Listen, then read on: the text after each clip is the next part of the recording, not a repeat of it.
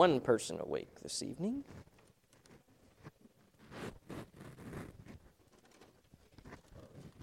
Probably.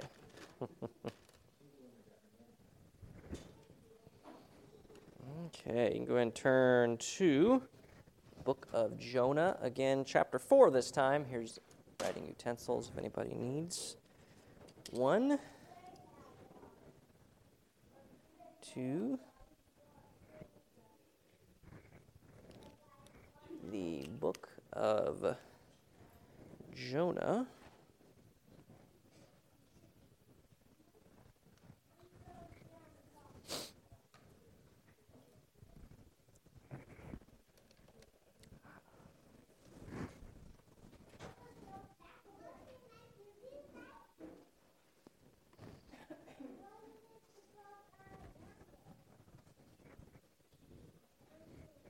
Okay. Jonah chapter 4. We are on lesson 11. Two more lessons after this week. And that actually concludes our study in Jonah here. Jonah chapter 4, we'll read the first 2 verses here. Jonah chapter 4, verse 1. But it displeased Jonah exceedingly, and he was very angry. What had displeased him, by the way? Verse 10, right? Verse 10. Verse 2. And he prayed unto the Lord and said, I pray thee, O Lord, was not this my saying when I was yet in my country? Therefore I fled before unto Tarshish, for I knew that thou art a gracious God and merciful, slow to anger, and of great kindness, and repentest thee of the evil. And let's go ahead and pray before we get going in here. Lord, I do thank you for just the opportunity, the privilege to be able to lead this lesson tonight, Sunday evening service, and thank you for those who are here, those that are not able to be here, that you would just give them safety and bring them back to us again, and those who maybe could be here but aren't, but you'd work in this as well. And I pray for the lesson tonight. Just please help me as the study, that you just take me out of the way, that your word just be able to come through and be evident, and that it should work in my life and the lives of others as we go through this lesson tonight, that there be something in it for everybody. In Jesus' name, amen. Often the greatest tests come in our lives after some of the greatest victories. Of course, think of the Lord's baptism, and then the words from heaven, "No, this is my beloved Son, in whom I am well pleased." And immediately after that, it says, and I think it's the Spirit driveth them into the wilderness. Then there he's in there, the temptation of the devil in the desert there. No sooner had Elijah called down fire from heaven, he's running for his life from Jezebel. Satan never rests. While we may experience victory today, we can be sure he's planning an attack for tomorrow.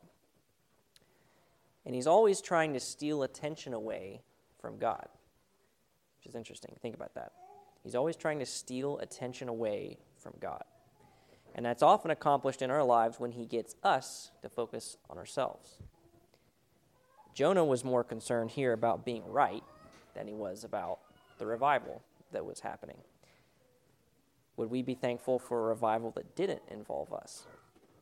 We should always be on guard against, as James 4:5 puts it, "No, the spirit that dwelleth in us lusteth to envy." So some objectives to think about tonight is to help us understand that Satan never gives up in his attempts to make us ineffective. Number 2, to teach us that sometimes his most vicious attacks in our lives will come after some of God's greatest victories in our lives. Number 3, as we'll look at kind of tonight, to see the effects of 3 very deadly sins: selfishness, anger, and slander. Might not think that last one maybe goes here, but it actually does. And then number 4, to understand that we must never blame God for our circumstances. It's interesting. So lesson 11, a pouting prophet, as we see here. An entire city has just been converted through one sermon. If this isn't the greatest revival on record, it certainly was one of the quickest, probably. It took longer for God to get the preacher to be willing to go than it did for him to change the city. Jonah witnessed something that very few people will ever witness, genuine revival.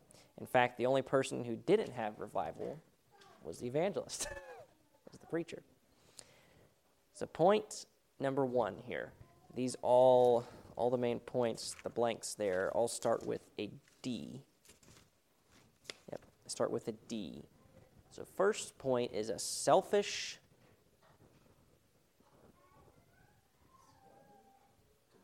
close.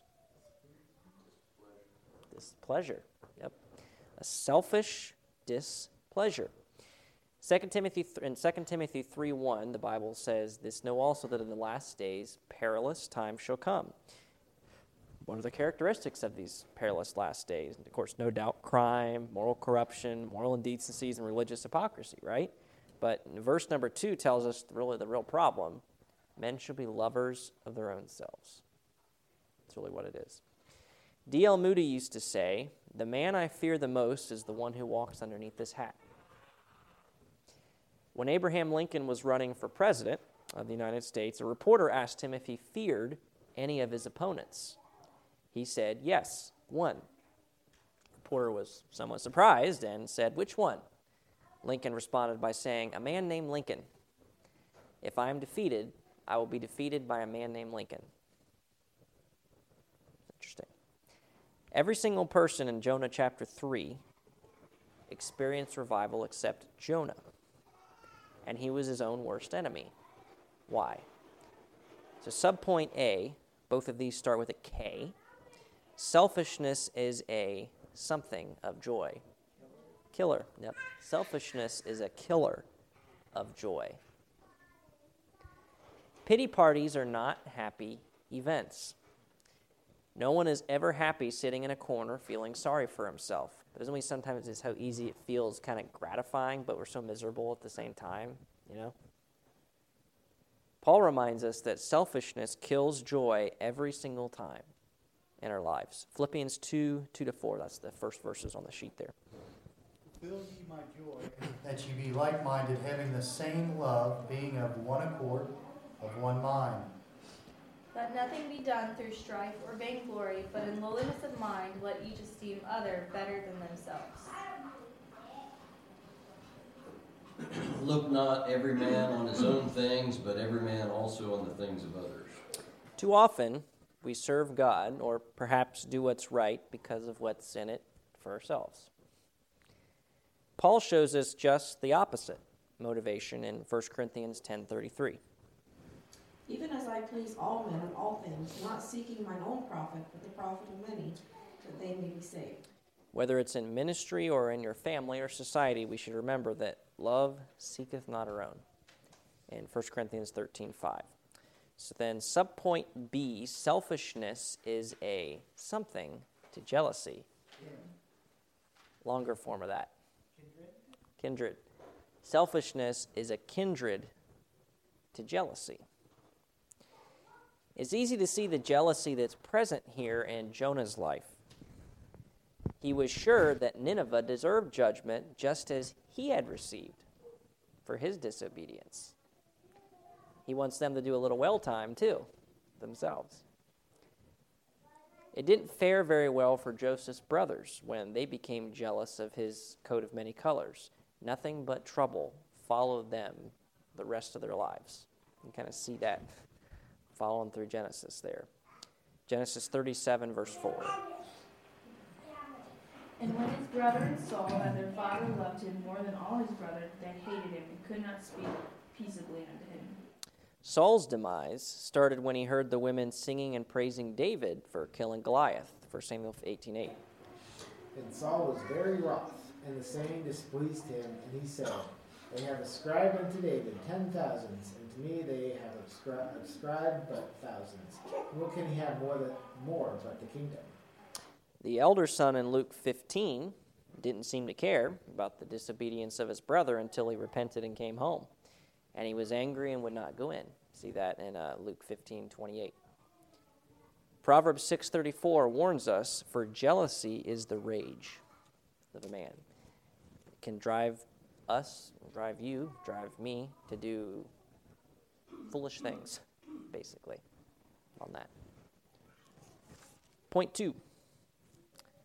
We had a selfish displeasure. Now we have a surly disposition.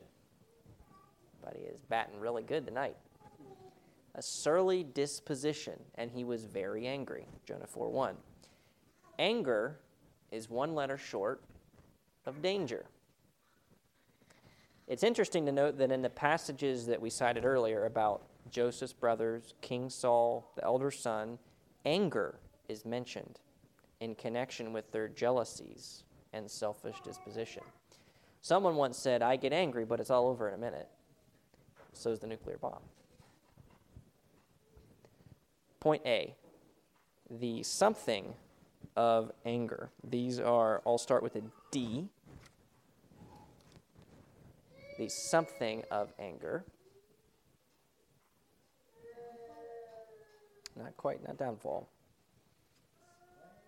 It's a D-E. Someone who's angry generally doesn't have a very pleasant this.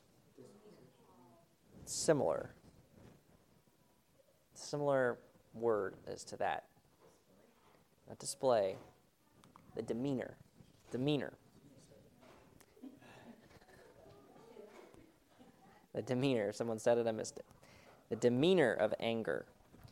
Have you ever met someone who just seemed to have a chip on their shoulder about everything? It seems that no matter what happens to them, they're always angry at something.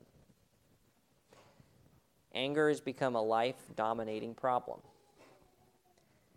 Hebrews 12:15 informs us to be on guard against a root of bitterness. It doesn't say necessarily a plant. It just says a root of bitterness. This root springing up, blooming, blossoming, will trouble you, and as a result, many will be defiled. Not just you, but many will be defiled. Do you find yourself angry when others are rejoicing? Check your roots. There's a cause to this demeanor of anger. Be sure to notice what God says and what he calls the angry person in Ecclesiastes 7:9. That's the next verse. Be not hasty in thy spirit to be angry, for anger resteth in the bosom of fools. It's not a pleasant description, is it? Subpoint B, we had the demeanor of anger, now the something of anger. Display. Display is not one of the ones for here. This is more kind of what it can bring. It starts with a D-I, D-I-S. You guys are all right around it. The disgrace of anger. Because it really is, think about it, an absolute disgrace that in the midst of this revival happening in Nineveh, Jonah is outside sulking and seething in anger with it. Proverbs 14:7 tells us, He that is soon angry dealeth foolishly, and a man of wicked devices is hated. an angry person is never a respected person. No one wants to follow someone who is angry. Might slightly add to that, generally, except by other angry people. Think of some movements in our culture and society today. What are those a big characteristic of people who are generally involved in that? Very angry, generally. Breeds company. Matthew 5:22 warns us of the results of anger. Think of just Jesus. No, but I say unto you, whosoever is angry with his brother without a cause shall be in danger of the judgment. So then now subpoint C, we had the demeanor of anger, the disgrace of anger, and now think of maybe the results of anger. Close. What was that? I heard it, I think. Nope, not that. It starts with a D-A. Danger? Not danger. D-A-M. The damage. the damage of anger. Someone has wisely stated, anger is like acid. It does more damage to the container in which it's stored than on anything it is poured. Just a way to think about it. Just think about us, anger inside of us. We keep it inside of us. We're the container for it. It does more damage to us than it does to anybody else that it's put on.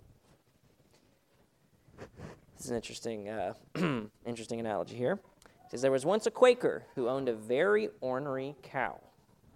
Every time he milked her, it was a clash of two wills. This particular morning, she was unusually irritable, but he was determined to endure the session without speaking so much as a cross word. As the farmer began to milk her, old Bossy, not Bessie, old Bossy, stepped on his foot with all her might. He struggled silently, groaned a little under his breath, pulled his foot free, then sat back down on the stool. She then swished her tail in his face like a long string whip. He merely leaned away so it wouldn't be able to reach him. Next, she kicked over the bucket, by then half full of warm milk. He started over, mumbling a few words to himself, but he never lost his cool.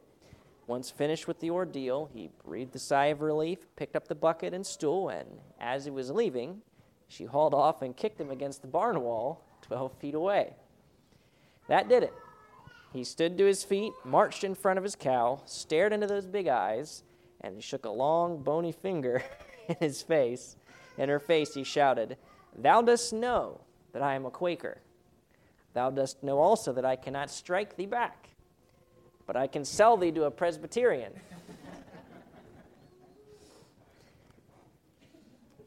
Get a handle on your anger. 1 Corinthians 9:25 says, "And every man that striveth for the mastery is temperate in all things." By the grace of God, we must be self-disciplined in our spirits. Proverbs 16:32. He that is slow to anger is better than the mighty, and he that ruleth his spirit than he that taketh a city. Not only do our actions get us in trouble in life, but our reactions do as well. We need to exercise discretion with respect to those reactions. Proverbs 19:11 states, The discretion of a man deferreth his anger, and it is his glory to pass over transgression. God gives some great advice in James 1:19. Wherefore, my beloved brethren, let every man be swift to hear, slow to speak, slow to wrath.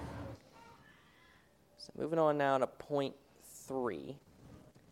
We had a selfish displeasure, a surly disposition, and now point 3, a slanderous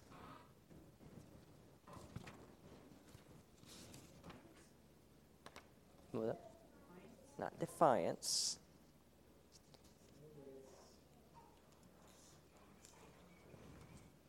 Dissertation?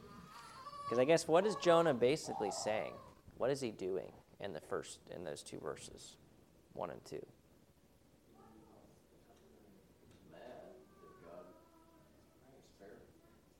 So he's giving a slanderous something for his actions. A slanderous defense. That is correct. Because if you can remember in the introduction, we talked about 3 things: selfishness, anger, and slander.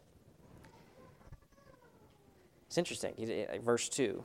And he prayed unto the Lord and said, I pray thee, O Lord, was not this my saying when I was yet in my country? Therefore I fled before unto Tarshish, for I knew that thou art a gracious God and merciful, slow to anger, and of great kindness, and repentest thee of the evil. So now to subpoint A, both of these start with an I, a something expose. I was wondering if expose was going to be the blank on this one, but as a something expose. Is what he's saying accurate and inaccurate? Expose. Because really you think about what he's saying, it's pretty low. He's accusing God basically of being wrong. Selfishness and surliness will lead you to slander. These character flaws will cause you to think if you can't be right, then nobody's going to be right, not even God. It's interesting. I never really had seen this before until looking at this. What Jonah is basically saying, I told you so, God. But you think about that, because he said, I pray thee, O Lord, was not this my saying when I was yet in my country? That kind of, isn't that kind of alluding to some conversation that Jonah had with God that's obviously not recorded for us in Scripture? Maybe it was all up here. Maybe he didn't verbalize it, but didn't I say this when I was yet in my country? That's why I didn't want to go. To me, it kind of is alluding to some conversation that he had with God that obviously was not recorded for us here, but in that whole context of God, after God told him to go. We should never, we can, but we shouldn't, question God's ways. He doesn't have to explain himself. Perhaps we would have chosen to destroy the people of Nineveh, but we also don't possess the grace and mercy that God does. Isaiah 55, 8-9. For my thoughts are not your thoughts, neither are your ways my ways, saith the Lord. For as the heavens are higher than the earth, so are my ways higher than your ways, and my thoughts than your thoughts. Psalm 18:30 says, as for God, his way is perfect. We may not always understand, but in Psalm 145:17 says, the Lord is righteous in all his ways and holy in all his works. We also should be careful of our thoughts toward God. As clay, we shouldn't and must not question the potter. Romans 9:18-21.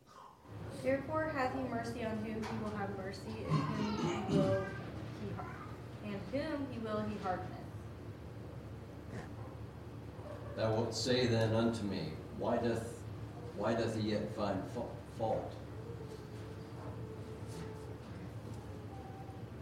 For who hath resisted his will? Nay, but, O man, who art thou that liest against God? Shall the thing formed say to him that formed it, why hast thou made me thus?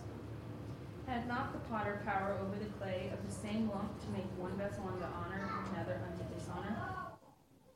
So we had an inaccurate expose, and now we have a something excuse. Not inadequate. You think of, it was an inaccurate expose. That was kind of the first part of verse 2. So now he's kind of given a something excuse. It's close. An insulting excuse. Even more disgusting than Jonah's accusation against God's mercy is that's his sorry excuse for his own disobedience. See, he has kind of the gall to say in verse 2 to tell God that it was this God's very mercy that caused him to disobey in the first place.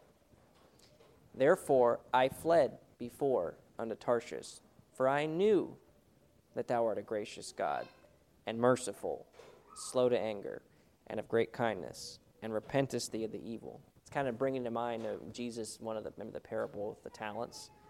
The man with the fur, they got the one, because he digged it, and then it's in one of the Gospels specifically says, no, I knew thou art an austere man, no, reaping where thou hadst not sowed, and gathering where thou hadst not strawed. Basically, it's your fault that I didn't do it, because that was too thing.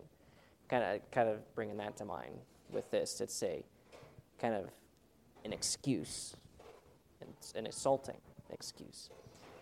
It's a dangerous thing to slander the Lord. Proverbs 19:3. The foolishness of man perverteth his way, his heart fretteth against the Lord. Paul warns us in Philippians 2:14. Do all things without murmurings and disputings. Are you murmuring in your life today against God for something that did not go well in your past? Are you disputing with him about how you've been treated or about your lot in life? The Corinthian church fell into that mode And God gave them a little history lesson from the children of Israel, and sternly stated in 1 Corinthians 10:10. Neither murmur ye as some of them also murmured and were destroyed of their destroyer. Interesting. We're destroyed of the destroyer. The next time you think that you got a raw deal, think about Christ on the cross. Did he deserve to be spit upon, cursed, and crucified? He was without sin. Even Pilate found no fault in him. 1 Peter 2:22-23. Who did no sin, neither was guile found in his mouth. Who, when he was reviled not again. When he suffered, he threatened not, but committed himself to him that judgeth righteously.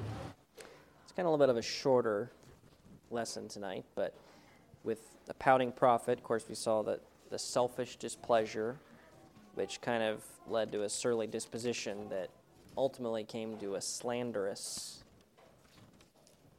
defense of himself, at God's expense, so to speak, on that. Kind of an interesting lesson on that. Any thoughts?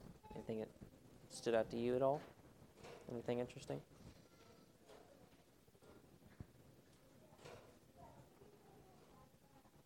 It's a little bit of maybe not as easy to take than some other ones, because it kind of hits home a little bit in some things. Anything stood out to you?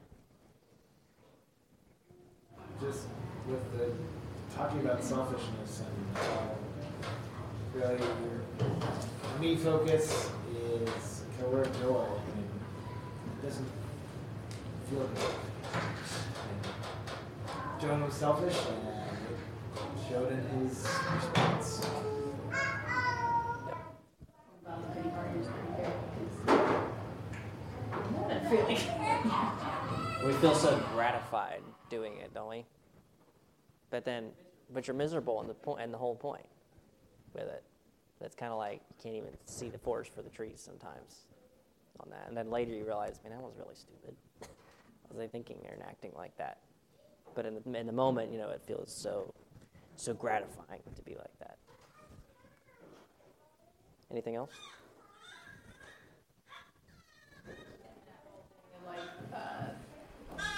If you are that way, people don't want to be around you. But then, as a Christian, just how kind of sad that is, because I definitely have done that before. But Abby's one of those people. It's just always very encouraging. Just upbeat, and I enjoy spending time with everybody here. So, I really enjoy spending time with her because she is just very positive. I would like to be more like that. Especially as a Christian.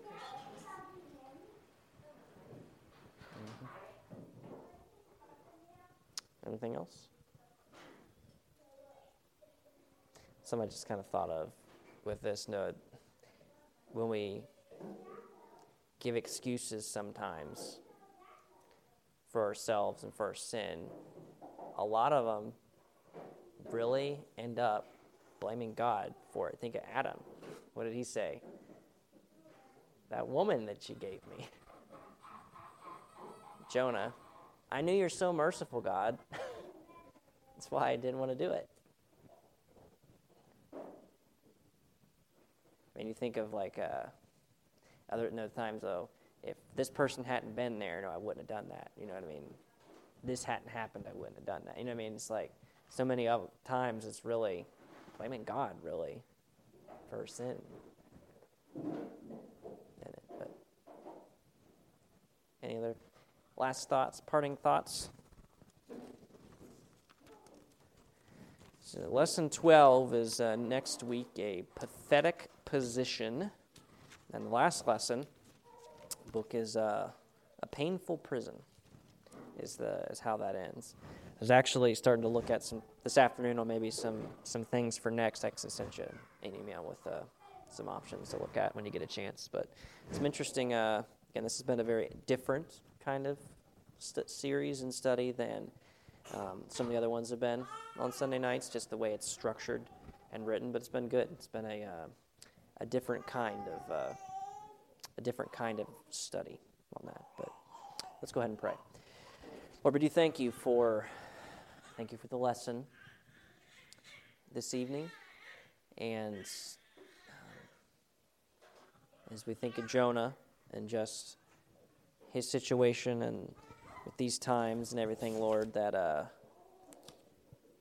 we see of course, it's really easy to look at it and just kind of really get down on him, but really when we think about it, how often we find ourselves in that spot too, Lord, of having a selfish displeasure of some things, and often have a very surly disposition, and then can lead to giving a slanderous defense for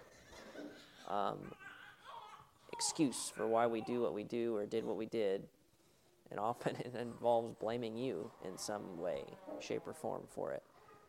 But help us not to, to get to that point, attitude-wise.